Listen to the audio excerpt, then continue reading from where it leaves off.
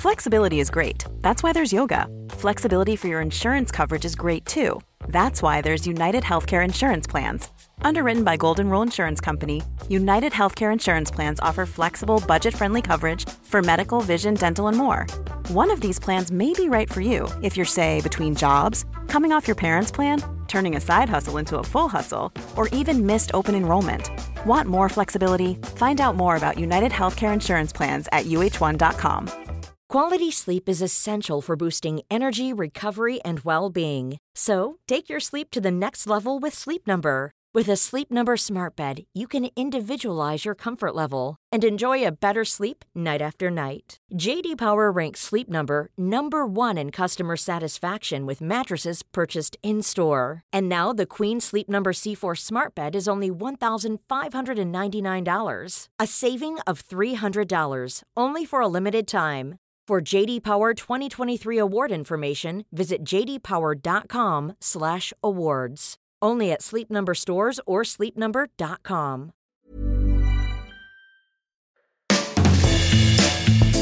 Hey everyone, welcome to the 387th episode of Just Shoot It, a podcast about filmmaking, screenwriting, and directing. This episode is generously brought to you by patrons Jason Apple and Ben Donovan.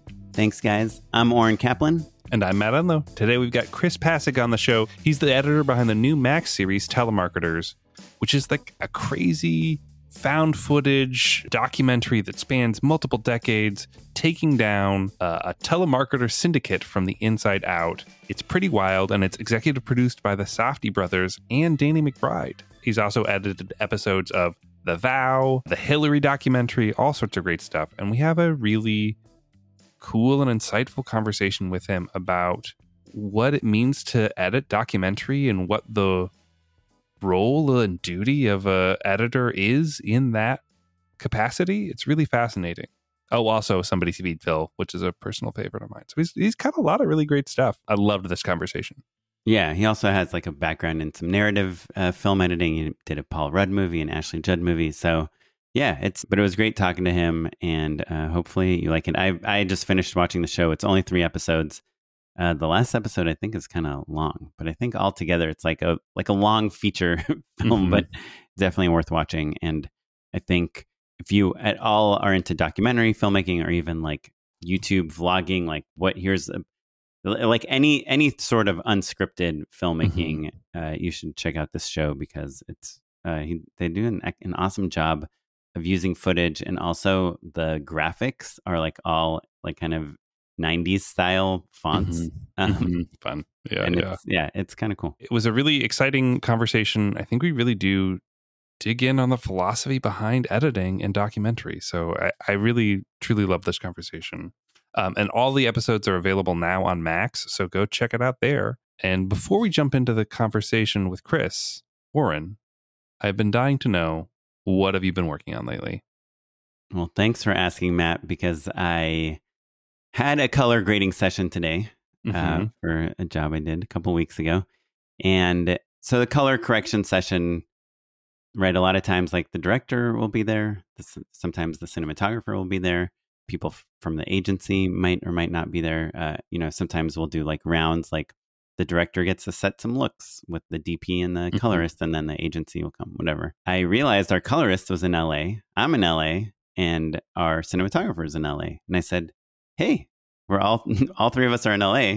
And my cinematographer sent me a text, and he was like, are you going to be in person or remote? And I said, you know what? Why not do it in person? Right? Like that's how we used to color everything, right? We'd go and we'd sit in a oddly dark room together with gray walls and just talk about like midtones and a little more magenta here and warm it up.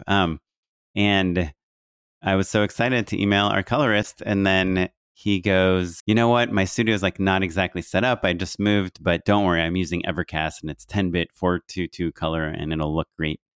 And I was like, okay, fine. So we did this remote color session today, but it really made me think about how COVID is just like ruined post-production. I know this is like, I sound like a broken record because I keep bringing this up, but these last few days, I just realized like why I'm so unhappy with so many of my cuts. And it's because It used to be that we would just be in the same room. And now, even though we're in the same town, we're in the same city, we're using the same software, it's like no one wants to sit together in the same room to do this work. And it's driving me crazy, because how can you make a good edit without sitting next to each other, without trying 10 different takes and seeing how the music accidentally falls in an interesting place, or trying different sound effects. And so I was just curious. Or I even say pointing at things.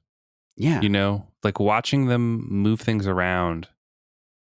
Yeah, it really bums me out too. And it's funny that you bring it up, because at work we're hiring a new editor, like for like kind of a support position.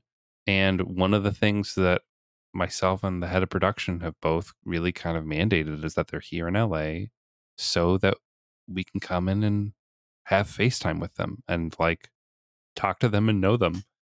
Like an edit is a live, collaborative tactile thing, even though it's all on screens. And I think it's really hard for people to be reminded of that. And look, I get it, especially if you're like a colorist or something where most of the work you do with a director or with an EP or whomever, most of the time they don't know what the heck you're doing. Most of the time you're just working solo. And like even I'm pretty hands-on in color, and I know you are as well. And it's maybe my favorite step of the process.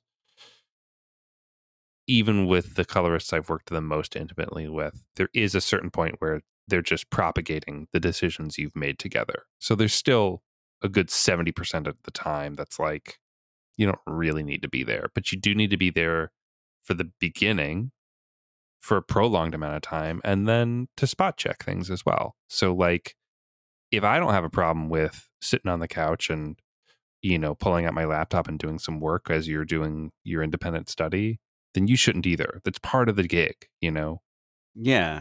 And well, to me, what was interesting is that the colorist was saying, like, don't worry, the image quality is going to be great. You don't have to be in the room with me. And to me, I was like, I don't need the image. Like, I'd rather watch this on my iPhone or an iPad or my MacBook, because that's how like 95% of people are going to see this anyway. I don't care about having like a 10-bit giant, 40-inch screen to look at in a perfectly lit room. What I care about is seeing you use like DaVinci and, like, and what nodes you're putting. A lot of it is because when I do my director's cut and I change out some takes and I want to match my shot to a shot that you graded, I want to remember, like, see how you did it. So I'm doing kind of a similar workflow when I'm doing like changing out my shots, and I want to talk to you, and I want to be like, oh, try that sharpening filter. Like, what does that look like? Or what about some halation? Like, that's kind of can be cool. Yeah, I don't know. I just feel like so much is lost by not like walking to lunch together and talking about inspiration and looking, and I don't know. So I'm really in this phase where I'm like on my next job, and whatever. I always come on the podcast and I'm like, I'm going to demand this thing, and then everyone's going to wear name tags on the next set I'm shooting on. And then, it doesn't happen. But like in my mind, name tags is easy because you can show up with name tags and be like, everyone needs to put one of these on. Yeah, I did do name tags on my last 2 shoots, but it's like, it was a little bit of an afterthought, and like only half the people put them on, and they're like, wait, why are we wearing name tags? And I'm like, I asked people to put name tags. Oh, how come? I was like, I just want to know everyone's names. Like, okay, and they're written on the walkie and they're on the call sheet. I'm like, yeah, but I just felt like I was explaining myself, and I'm like, who cares? I know who I need to know. But now I kind of want to be like, hey, I want to be in the room with the editor, Anyhow, thanks for listening, Matt, and thanks for your insight. If you all have any thoughts on in-person versus remote, I'm assuming many of our listeners probably love remote working because they don't have to be in LA to be involved in everything, which is also great. But, I prefer being in person, personally. Well, without further delay, let's talk about Patreon. Patreon.com/JustShootAPod is the place where you can throw us a buck or two to keep this show going. We know it's hard out there for filmmakers, so every little bit helps. If you've gotten something out of the show, if you've made a short film or a feature film, or you pitched on something recently and you used something that we taught you or one of our guests taught you, more likely, consider throwing us a buck or two, because it is the thing that pays for our editor and all of our other fees, of which there are many. It really helps us out and keeps us emotionally engaged with the show. Well, yeah, check it out, patreon.com/justshootitpod. We really appreciate it. And without further delay, let's move on to the rest of the show.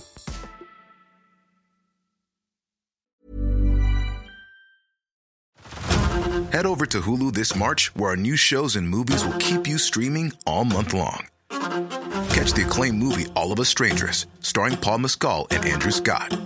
Stream the new Hulu original limited series We Were the Lucky Ones with Joey King and Logan Lerman. And don't forget about Grey's Anatomy. Every Grey's episode ever is now streaming on Hulu. So, what are you waiting for? Go stream something new on Hulu. Hey, I'm Ryan Reynolds. At Mint Mobile, we like to do the opposite of what Big Wireless does. They charge you a lot, we charge you a little. So naturally, when they announced they'd be raising their prices due to inflation, we decided to deflate our prices due to not hating you. That's right. We're cutting the price of Mint Unlimited from $30 a month to just $15 a month. Give it a try at mintmobile.com/switch. $45 up front for 3 months plus taxes and fees. Promo rate for new customers for limited time. Unlimited more than 40 gigabytes per month. Slows full terms at mintmobile.com. Want flexibility? Take yoga. Want flexibility with your health insurance? Check out United Healthcare Insurance Plans. Underwritten by Golden Rule Insurance Company, they offer flexible, budget-friendly medical, dental, and vision coverage that may be right for you. More at uh1.com. Quality sleep is essential for boosting energy, recovery, and well-being. So, take your sleep to the next level with Sleep Number. With a Sleep Number smart bed, you can individualize your comfort level and enjoy a better sleep night after night. J.D. Power ranks Sleep Number number 1 in customer satisfaction with mattresses purchased in-store. And now the Queen Sleep Number C4 smart bed is only $1,599, a saving of $300, only for a limited time. For J.D. Power 2023 award information, visit jdpower.com/awards. Only at Sleep Number stores or sleepnumber.com. Okay, hey, we are here with Chris Passig, editor of Telemarketers and many other shows, including Feed Phil, which I believe, Matt, was your unpaid endorsement about 2 years ago? Somebody feed Phil. Sure. Somebody feed Phil. Oh, somebody feed Phil. Sorry, I saw the abridged version. Yeah. Thanks, Chris, for coming on. Yeah, sure. Show. Thanks for having me. So exciting. So, Chris, can you tell us a little bit about Telemarketers and how you got involved in it? Sure, yeah. I had worked with a producer, Claire Reed, on The Vow, who thought I might be a good fit. I live in New Jersey. I hadn't been in New York City in 2 years. It's kind of like seriously leaving the cave, going to New York for the firthst time since everything shut down. And meeting Sam Lippman-Stern, who's in our show as the young man working at the call center, and our co-director, Adam Lowe. It was really a perfect match in that, Sam, this is a film in like this post-industrial kind of crummy New Jersey city. Sam is this dropout, and he's friends with Pat Pespis, our other main character, who's an addict. And, I had kind of a very similar experience when I was 18 as our characters. So we kind of were able to bond on that and took it from there. How similar? Did you work as a telemarketer, Chris? I didn't work as a telemarketer, but I did work in a call center. I wasn't selling; I was helping folks. I also, though, spent about a year as a dropout working as a mover, which a lot like the call center and telemarketers. The rest of the workforce was a lot of folks from halfway homes, and just kind of had an appreciation for that scene that Sam was in. So I saw the show. Matt hasn't seen it yet, but one of the interesting things about it is that it really is made up of a lot of found footage. For our listeners that don't know much about the show, it's basically about these two guys that work at a telemarketing company and realize that they're part of this giant scam, and they're trying to figure out what to do about it. But it's really kind of like a buddy comedy, and a lot of it is based on this footage that they were filming 10, 15 years ago, while they were working at this call center. And so I imagine Chris, like one of the things that got me excited about having you on and about watching it is I saw like the Safdie brothers were EPs on it, and it's on HBO, and there's like a lot of and Danny McBride. Oh yeah, Danny McBride. Sure, yeah, it's a real folks, HBO trifecta right there. Yeah. Yeah. He knows the foot fist way, that guy. Sure. And so I'm curious, like, to me, if I was like, here's two dudes that like know nothing about filmmaking, very little about filmmaking, that recorded themselves 15 years ago on like VHS cameras or whatever. Right. And now they want to make a docu-series out of it. And I don't even know what the ending is yet. Like, I'd probably like not be that interested in working on this project. It just because it's like it could lead to nothing. So I'm curious, like you as the editor, who obviously are like kind of a critical part of telling the story, like what got you convinced that this was even like worthwhile telling, aside from like connecting with the characters? So Adam, our co-director, has kind of spoken to this also, but you know, I saw a promo that was about 5 minutes long, and really all I needed to see was Pat. You know, the promo I saw had Pat, you know, scenes from the show where he's snorting heroin in the car and going to complete his sales. There was the scene of him kind of explaining, you know, that the name of the company is CDG, might as well stand for Criminals Doing Good. He was just so charismatic that I just kind of felt from the beginning that, you know, beyond the issue of telemarketing fraud, like this was a once in a lifetime documentary character that I had always hoped to have my hands on. So I was kind of sold right from the get. And then the found footage thing is interesting because same thing. Adam, our co-director, kind of has astutely put it that like it's not exactly found footage because we have the guy that shot it. You know what I mean? So like something like Winnebago Man or something like that, like it's a mystery and you're never going to get the insight from the person of what they were going for with it. Whereas this, you know, we have Sam. He had hundreds of tapes in his closet, and you know, 20 hours of 12-year-olds doing bong hits, which for you know, he was a juvenile delinquent, and before he was at the you know, the call center, he was filming him and his buddies just kind of fucking around and skateboarding and doing graffiti, and they're all, you know, 12, 13, 14 years old. So, but yeah, that said, I'm a huge fan of found footage stuff.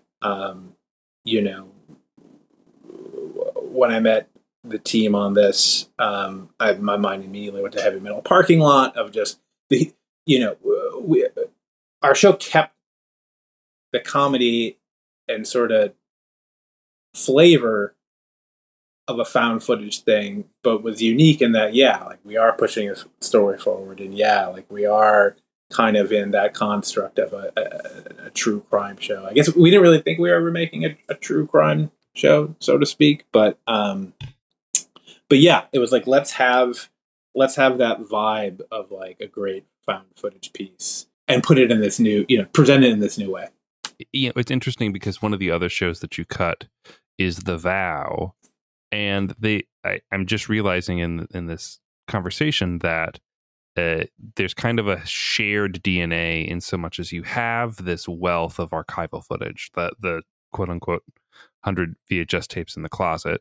Yeah. Right. The Vow was like a guy that was also trying to document it. He was trying to document it, yep. right? Yep. But then you also have the characters in present day reflecting back on things, and adding a little bit of context, clarifying things, all that. On a practical level, I'm curious. Sure.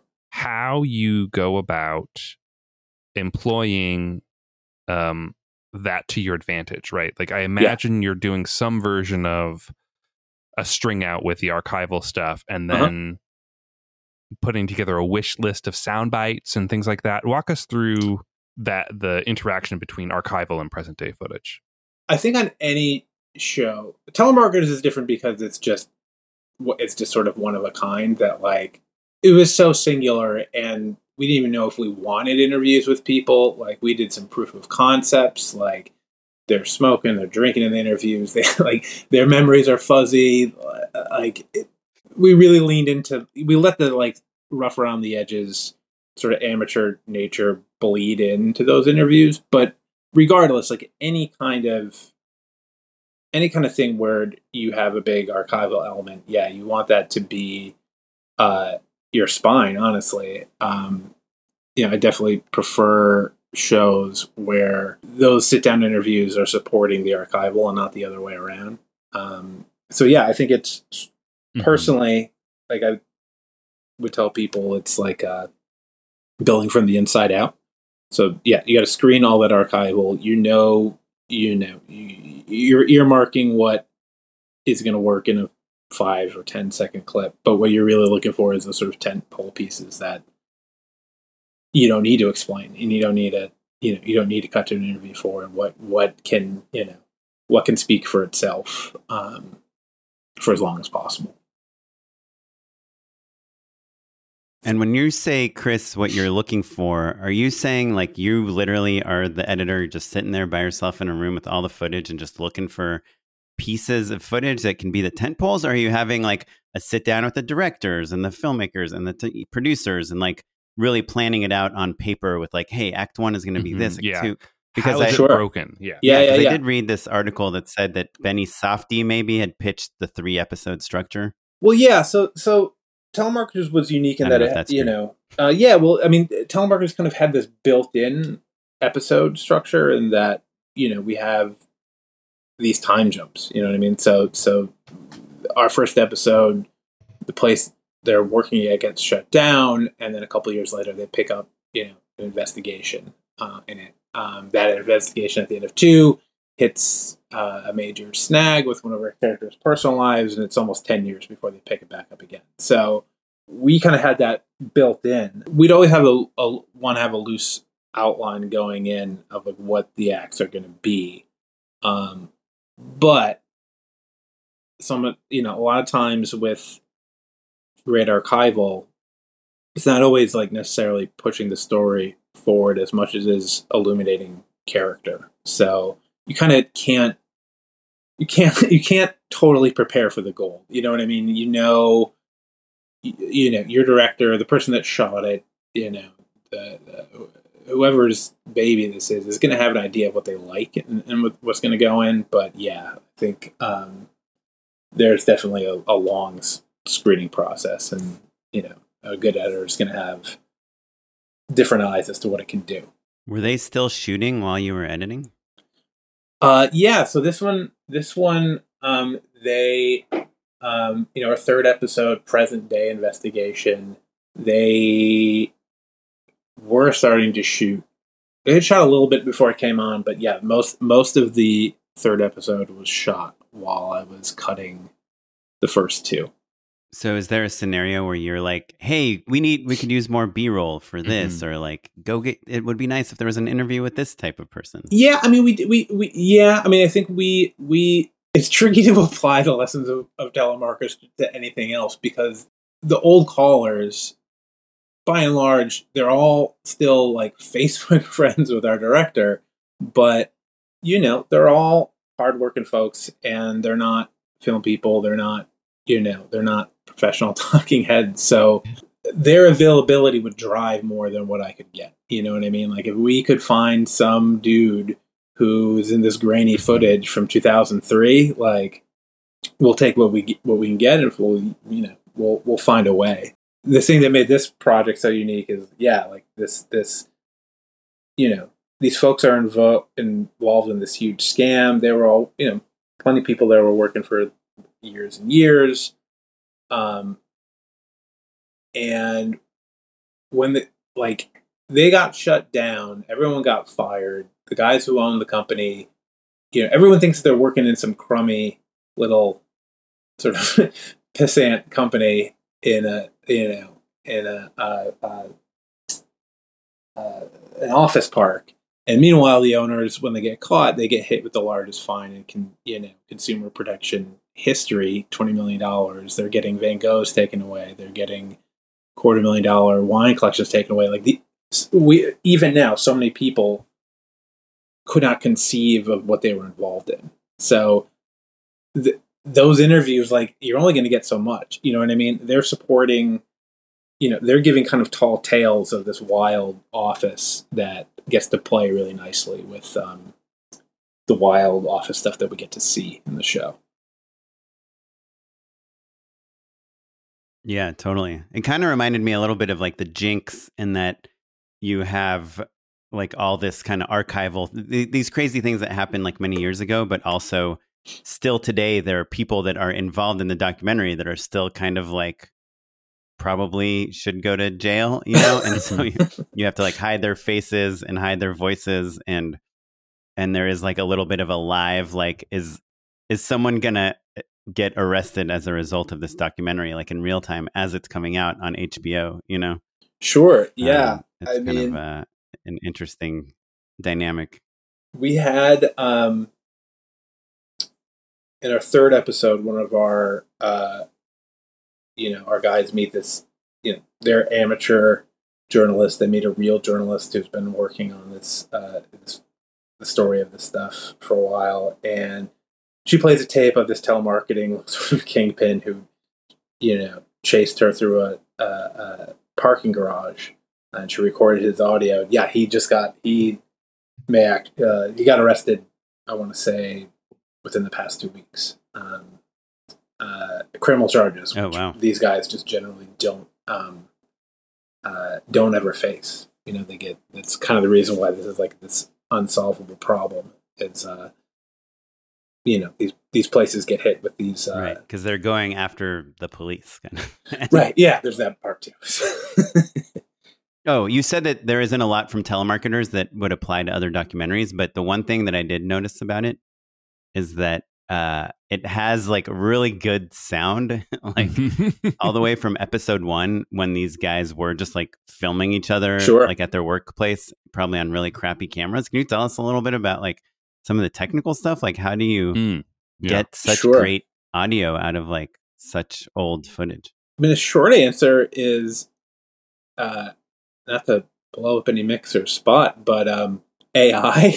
sort of, there's tools now. Yeah. So when I was cutting with a lot of that stuff, there was just like an insane buzz from the Super 8 camera, in all of it, to the point where like we didn't think it was necessarily going to go away. We had a period where we were recording voiceover on beat up old cameras so that it would blend into the fabric of the show. Eventually our mixer was able to alleviate a whole lot of that, with tools that are kind of brand new. Even that, like, it's funny to hear you say that we, both our kind of colorist and our mixer were kind of, when we got started, it was just a constant torrent of us saying, make it look shittier, make it sound crummier, make it look worse, make it sound worse, Great. Yeah. Which is, it's same thing, just leaning into the found footage and mature nature of our stuff that, we all kind of had to think backwards in a way. Well, and I love the idea of leaning into the nature and the medium of the footage that you have, but I think there's a big difference between texture and legibility, right? Sure. Like your point about like, recording voiceover into these old tools to make them a little rough around the edges makes complete sense. That's texture, but like the AI is there to like help make sure that things are literally clear for an audience, which is an interesting balance to strike, to use like the most bleeding edge tools and also a camera I bought him with Paperboy money, in 2003. Sure. It's like a funny dichotomy to have, for sure. That sort of applied to everything that we did, in that, we had all this amazing archival, especially of the wildness in the office, but how long can you expect an audience? How long can you expect, an HBO audience even to, you can't sit and watch guys smashing keyboards over their heads and, getting wasted at the office and all of these crazy hijinks for, 3 hours. You have to, you have to have that sort of sophisticated storytelling as well. So yeah, that was the constant balance on this one. I'm curious, just on a truly practical level, what sort of documents you're working off of. You're screening everything together, right? But then are you literally putting together a script where you're like listing out different bites that you're hoping for? Do you have a transcript with you? Like, what does that first from screening everything into that first draft, what does that look like? And really, like, what medium are you drafting in?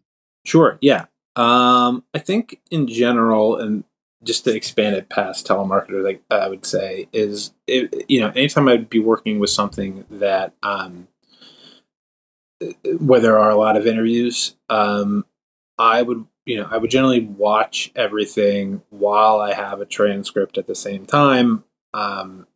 I'm highlighting the transcript kind of as I go, both for stuff that's sticking out, as, great story beat, or great character. Then doing that for all the interviews. Then taking those transcripts, taking those highlights, copying out all those highlighted selects into a new document, and sort of then organizing each interview's selects by topic, so that so that's one level of organization, and then beyond that, then making a new document that's interview by topic, and so that way you can have your 7 people talking about this one topic and have it all in one place and start thinking about how they can bounce off each other. What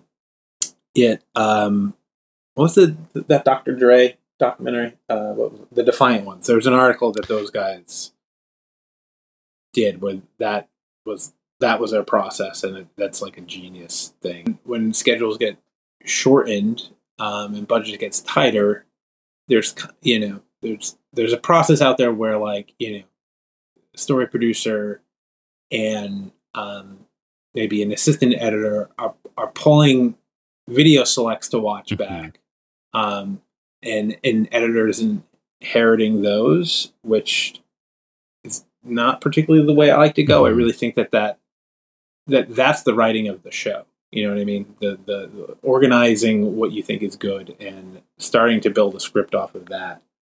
Yeah, that's your foundation. So I try to be the one doing that. Yeah, and I think that maybe that cuts to the quick of what I was maybe not realizing I was really asking. Is like, who writes the show? And it sounds like, with all due respect to all of your collaborators, like, that's the process, right? Like, it's the craft is in what's in and what's out, right?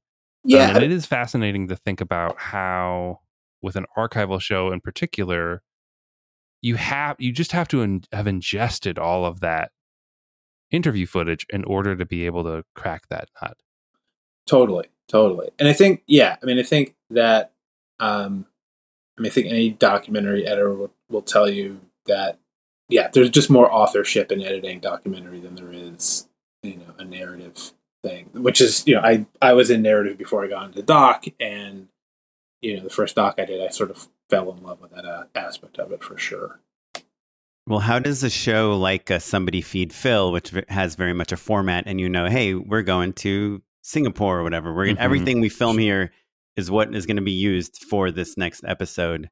Do you find that easier and like more enjoyable, or is it less challenging but rewarding in other ways? Like, how do you compare editing a show like that with a show like Telemarketers? Sure. I mean, that a show like that is tricky because that wasn't exactly my experience on that one, because I cut the premiere of it. So we had a sense of what it was going to be and we had the footage, but we're still working out you know, Like, boy, I hope Phil likes this cannoli. yeah, totally. If not, totally, we're sunk. totally. But like a show like that, like, I think one of the reasons that that show's so successful is like, as much as there is as much as there is, yeah, you know where he's going. You have a rough sense of what order it's going to go in. You know, you're going to want to follow the trajectory he was actually on. But the thing that makes that show special is it's not that different than cutting standard documentary. If there's a scene where Phil doesn't like the food and it's entertaining and there's some humanity in it, it makes the show. Whether it's something like Telemarketers or The Vow, it's always a combination of like, you're trusting me with this footage. We're having like a broad conversation at first of what you want it to be, and then you're trusting me to find that space with you that where what I'm envisioning and what you're envisioning line up. With The Vow or with Telemarketers, though, there is there's the mandate of like there's a clear goal that these characters are trying to take down a bigger entity, right? Mm-hmm. Whereas with Somebody Feed Phil, like if he doesn't like the cannoli sure. at this, vendor's shop, like at the pilot, you don't really know this, but I think like lots of food tourism shows, the publicity that they get from these shows is a huge deal, right? Yeah. And can make or break a business. Sure. So I wonder now if the process is informed by that responsibility in some way. Do you know what I mean? Like as a person, I think Phil is he's a big fan of food. So like you don't want to disparage an independent business. Sure. With not liking their cannoli or whatever. Sure. And so I wonder, are there other circumstances where you almost feel a responsibility to pull a punch or to be less truthful or leave something out? In documentary. So this is an interesting spot for sure. So yeah, I mean, the short answer is no. In that there are, and yeah, you can expand this. You can expand this to any kind of documentary of that. Yes, that responsibility to what you're filming and who's responsible. And there's editors that I like and I respect, and I think they do great work, who I've seen say things like, I saw someone say that, the act of going on camera is this act of generosity, and you have to honor that. And that's sort of the opposite of my approach. And honestly, what brought me, to Telemarketers in the first place. That's not, my job is to an editor's job is to an audience, right? And that's kind of the director, and in my mind, that's the director and the producer's job. An editor needs to cut themselves off from the subject as much as humanly possible. And you're not there to protect them; you're there to I'm there to make a story. Tell a story and entertain an audience. I might just be extra sensitive to this because the documentaries that I love don't pull punches with their subjects. My editing style usually will require a producer or a director to have a hard conversation with the subject, something, is going to make the cut that they probably don't love, but, and you don't need to like throw people under the bus or like over milk that kind of stuff. But like, I think that's, you don't want to, you want an audience to resonate with the people in the film as much as possible. So if you overly protect them, it kind of doesn't serve anybody, I don't think. And I mean, Jesus, what's... Sorry, go ahead. Oh, sorry to interrupt, Chris. I was gonna ask what your take is on like all the music documentaries, like the Beyonce, Taylor Swift, Selena Gomez, the like Miley Cyrus, because a lot of and these sports documentaries too. Sure. You're saying like where the subject is also the EP. yeah, and like how like Yeah, the I puck love the pieces. Taylor Swift one because you Yeah. know that I got a sense of her process. You know, I loved it from like a craft point of view, but Yeah. like, you know, and she talked about like the Kanye moment, you know, Yeah. like Yeah. when he told her he said on world stage she shouldn't have received a Grammy or whatever it was. Like you really got her point of view, but you didn't get like you know, like a filmmaker's point of view on like the good and the bad. Like you don't see you never see any of these people be tyrants or be Right. you know, like have faults. Sure. Yeah. Right? I mean, I think, listen, I think that it's not impossible to make a great movie where your subject is an EP and it's the way of the world. And, I'm a little tricky of a person to ask because I actually, I don't watch a lot of movies when they come out. I have this thing where, A, I don't want it to inform the work I'm doing now, and B, I kind of want whatever critical consensus or hype around something to like have dissipated by the time I watch it. So I'm usually a good 5 to 10 years behind the documentary. But at the same time, when you like, if there's someone who's just that compelling of a personality, like a Taylor Swift or a Beyonce, you know, I did this Hillary Clinton documentary, very similar, where you know she's you know, she's sitting down and she's, you know, she gave a very revealing 30-hour 4-part interview that we used. But she's, you know, she's a very guarded person. And that movie, she very candidly talked about her tensions with Bernie, and kind of some lingering resentment. And at the end of the day, like, you know, that's the stuff that made the headlines with that movie. So even in something like that, I think, you know, I just think audiences appreciate candor and they, regardless of who the person is, I think people can identify with people who allow themselves to be vulnerable on camera. It's kind of the secret sauce to telemarketers. You know, this movie couldn't exist with a filmmaker going into one of these call centers and trying to make the movie because they'd be a tourist. You know what I mean? Like this is like it gets to, you know, we have a co-director to describing his time there as like being the bottom rung of society, you know, and he has these voiceovers where he's referring to himself as a scumbag and him and his friends as little pieces of shit. And, you know, like if you hear a subject calling themselves that in the first 5 minutes of a movie, like, you know, there's a buy-in and there's like a trust in a narrator who isn't holding back. So, so yeah, I mean, there's, but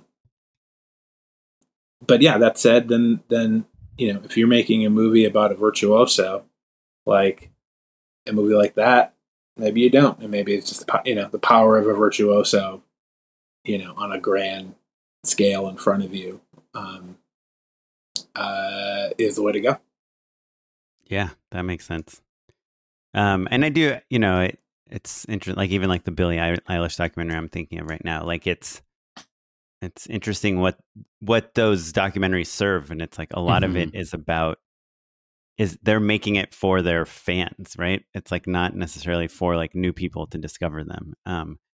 It's like for their fans to get an even more intimate look inside of their lives, which I mean, ultimately, just I think, especially nowadays, you know, when we talk about like the YouTubers and like the people, you're fans of people that you feel like you know so well, as opposed to you know, back in the day, like when we were fans of celebrity, like nobody knows anything about Tom Cruise's personal life, right. You know, but nowadays, like it's a different thing. I had my kind of last big question was going to be about your transition from narrative to documentary. Like I see, according to IMDb, you you edited a couple movies: Big Stone Gap, The Fundamentals of Caring, big kind of, you know, Paul Rudd, Ashley Judd films. Sure. Like it seemed like films with people that we recognize. Like, what did you learn on those films that you brought into documentary editing? And I guess the second part of the question is, like, would you go back to narrative, or is documentary? Are you just so power hungry that you'll never want to leave the documentary space? I think it would be hard to go back. I mean, I think that for a number of projects, just having experience in comedy helps you, just the rhythm of, the rhythm of a comedic documentary is not that different than, cutting a comedic narrative. That Paul Rudd movie specifically is a road trip movie, which road trips make their way into docs. Telemarketers has a piece, so I think from that one, I learned that it's impossible to make a road trip movie without getting a note of get these guys on the road faster. I think. So one last thing before we kind of go into our unpaid endorsements. Sure. Before we started recording, you talked about how you were on vacation in Maine. Sure. And you had said that you had just kind of come off of 2 films in a row and needed a break. Can you tell us like a little bit about like that, like how, at this point you've done so many feature length things, you've done so many TV episodes, like how do you like not get overwhelmed, and like how do you not get scared that if you leave town for a month, like people will stop calling you? Like, can you just tell us a little bit about the psychology of like how you have a consistent career, and like mentally like keep it all together? Sure. Yeah. Well, I mean, I think one thing I do is look at the bill for my house. That's a motivator. Wait, we said how to not get overwhelmed, Chris. Yeah. I mean, honestly, it's picking projects that there's a good chance you're gonna love. You know what I mean? I think kind of the thrill of cracking a story, the thrill of making something so unique, kind of carries that through, The creative process itself is so rewarding and exciting and addictive thing. It was funny. So you brought up that Paul Rudd thing. I cut that movie and wasn't really sure what I was going to do after. I had just kind of like gotten in the narrative world, and like it's a fun movie and people really like it, but it wasn't really leading to other stuff. So I had this like 6-month period where I was just sort of green and didn't know how much I'd hustle for myself, and I kind of like burned the money I'd saved cutting that movie. Kind of ever since then, I'm just kind of, always back of mind thinking of the next one. Whereas now, like, I don't, if I chose time off, I don't think there would be so much of a waiting period. But I still get excited pretty much about any project that comes my way, just even to learn about. So, I think it's just really loving what you're doing. Well, before we do our unpaid endorsements, how can people find out what you're working on next? What's after vacation? Sure. Learn more about your projects. Are you on Instagram? I am on Instagram, WM Jumpstart. That's kind of the main spot. I usually don't say much until the thing is done. I think that's maybe just a self-check. Selfies from an edit bay. No, no one really cares about the selfies from an editor. Sure. Editor Instagrams usually fall in a number of categories. One is like, I'm really tired. Like, I'm really tired post. Then there's here's a snap of my timeline, my finished timeline. That's a classic editor. I like it. I like the timeline ones for sure. sure. Yeah. Just that clean timeline. Yeah. Just like really nice and tidy. I like that. Yeah.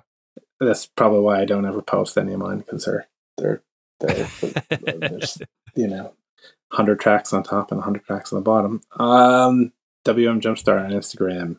that would be the spot. Awesome. Chris, well, do you have a few more minutes to endorse with us? Sure, please. Unpaid endorsements. So I've got 2 endorsements. They're truly cribbing directly from our conversation. One, Chris, you brought it up, is a Heavy Metal Parking Lot. Yeah. Which is found footage.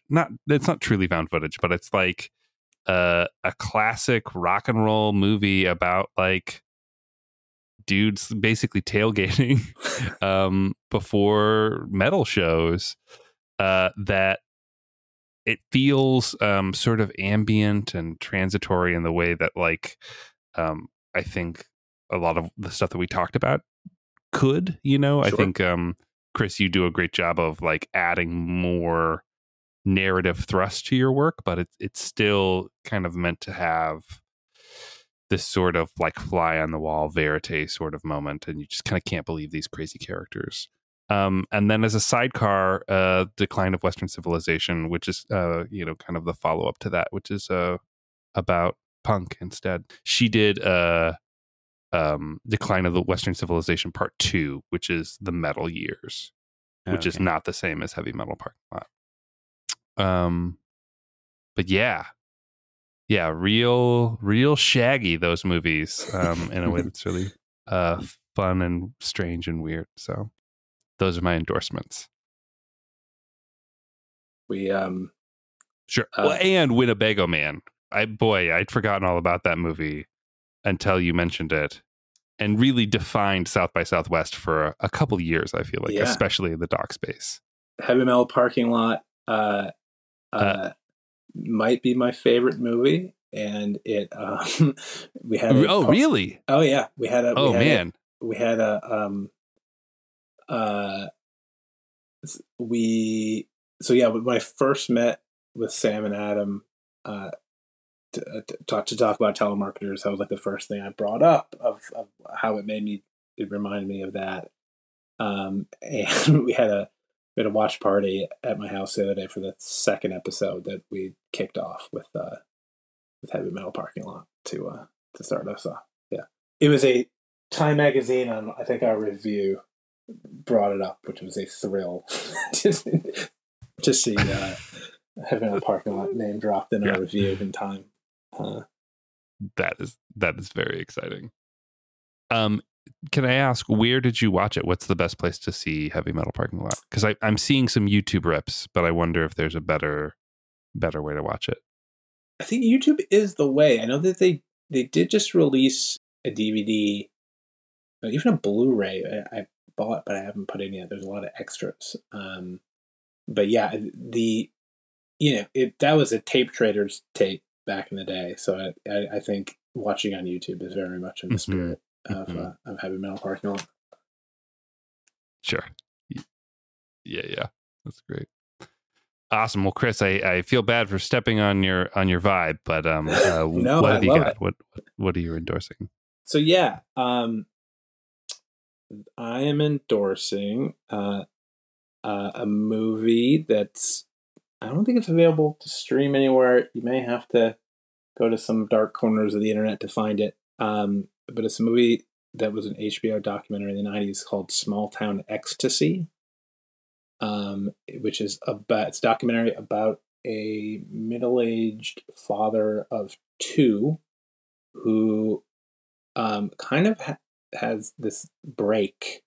I think he's going through a divorce or a separation, and he decides to become a raver, and go to raves all the time, and dress like a 19-year-old raver from like 1997, takes his kids to raves. And I recommend it just because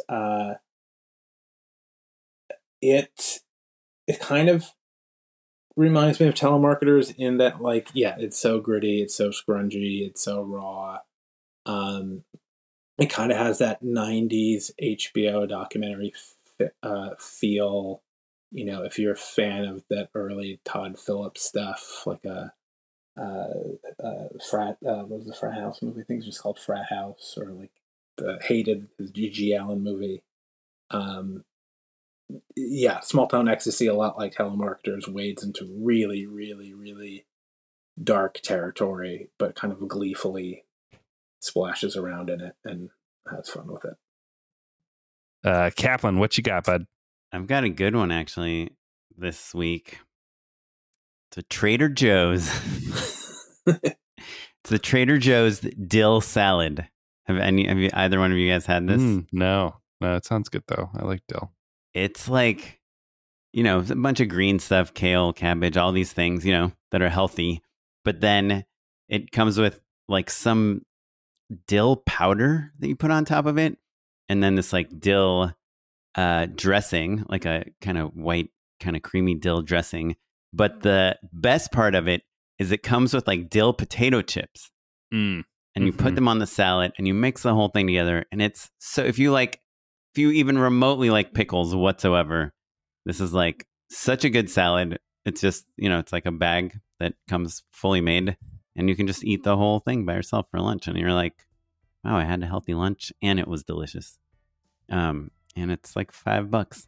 So, Chris, I do a lot of tasting new things from Trader Joe's. Sure. I especially if my wife's not there, I will buy anything that catches my eye, and then I will tend to give honest reviews on the podcast. So I love it. I'm a Trader big fan Joe's of dill salad. The Trader Amazing. Joe's frozen section. Trader Joe's Indian curry. Oh yeah, it's got me through a tough time. I can't let it go in the frozen section. You know what I mean? Sure. It's a joke. If you have a 5-year-old daughter, you might understand. Yeah. Well, cool. Well, thanks again, Chris, for coming on. Everyone should check out your show. It's wild. And if you want to ask us anything or you want us to forward Chris any questions, let us know what you think about documentary filmmaking. Anything, you can email us at justshootitpod@gmail.com. You can find us across all social media at justshootitpod. I'm on Instagram at okaplan. And I'm at Mr. Matt Enlow across all social media, including Letterboxd. And I've been getting a few followers, so oh come on, it's very exciting to me. It's really great. It's truly motivating me to post better Letterboxd content. I was like, oh, maybe I'll become a Letterboxd influencer, like our friend and listener Andy Young. Okay, he's a Letterboxd influencer. He's got a following. It's cool. There's not a better social media out there. Anyway, this episode was edited by Noah Bayshore. Thanks, Noah. I bet Noah's on Letterboxd too, and he's certainly on TikTok. Give him a follow. And you're listening to music provided by the Free Music Archive and the artist Chazar. Thanks, everyone. Goodbye. Bye.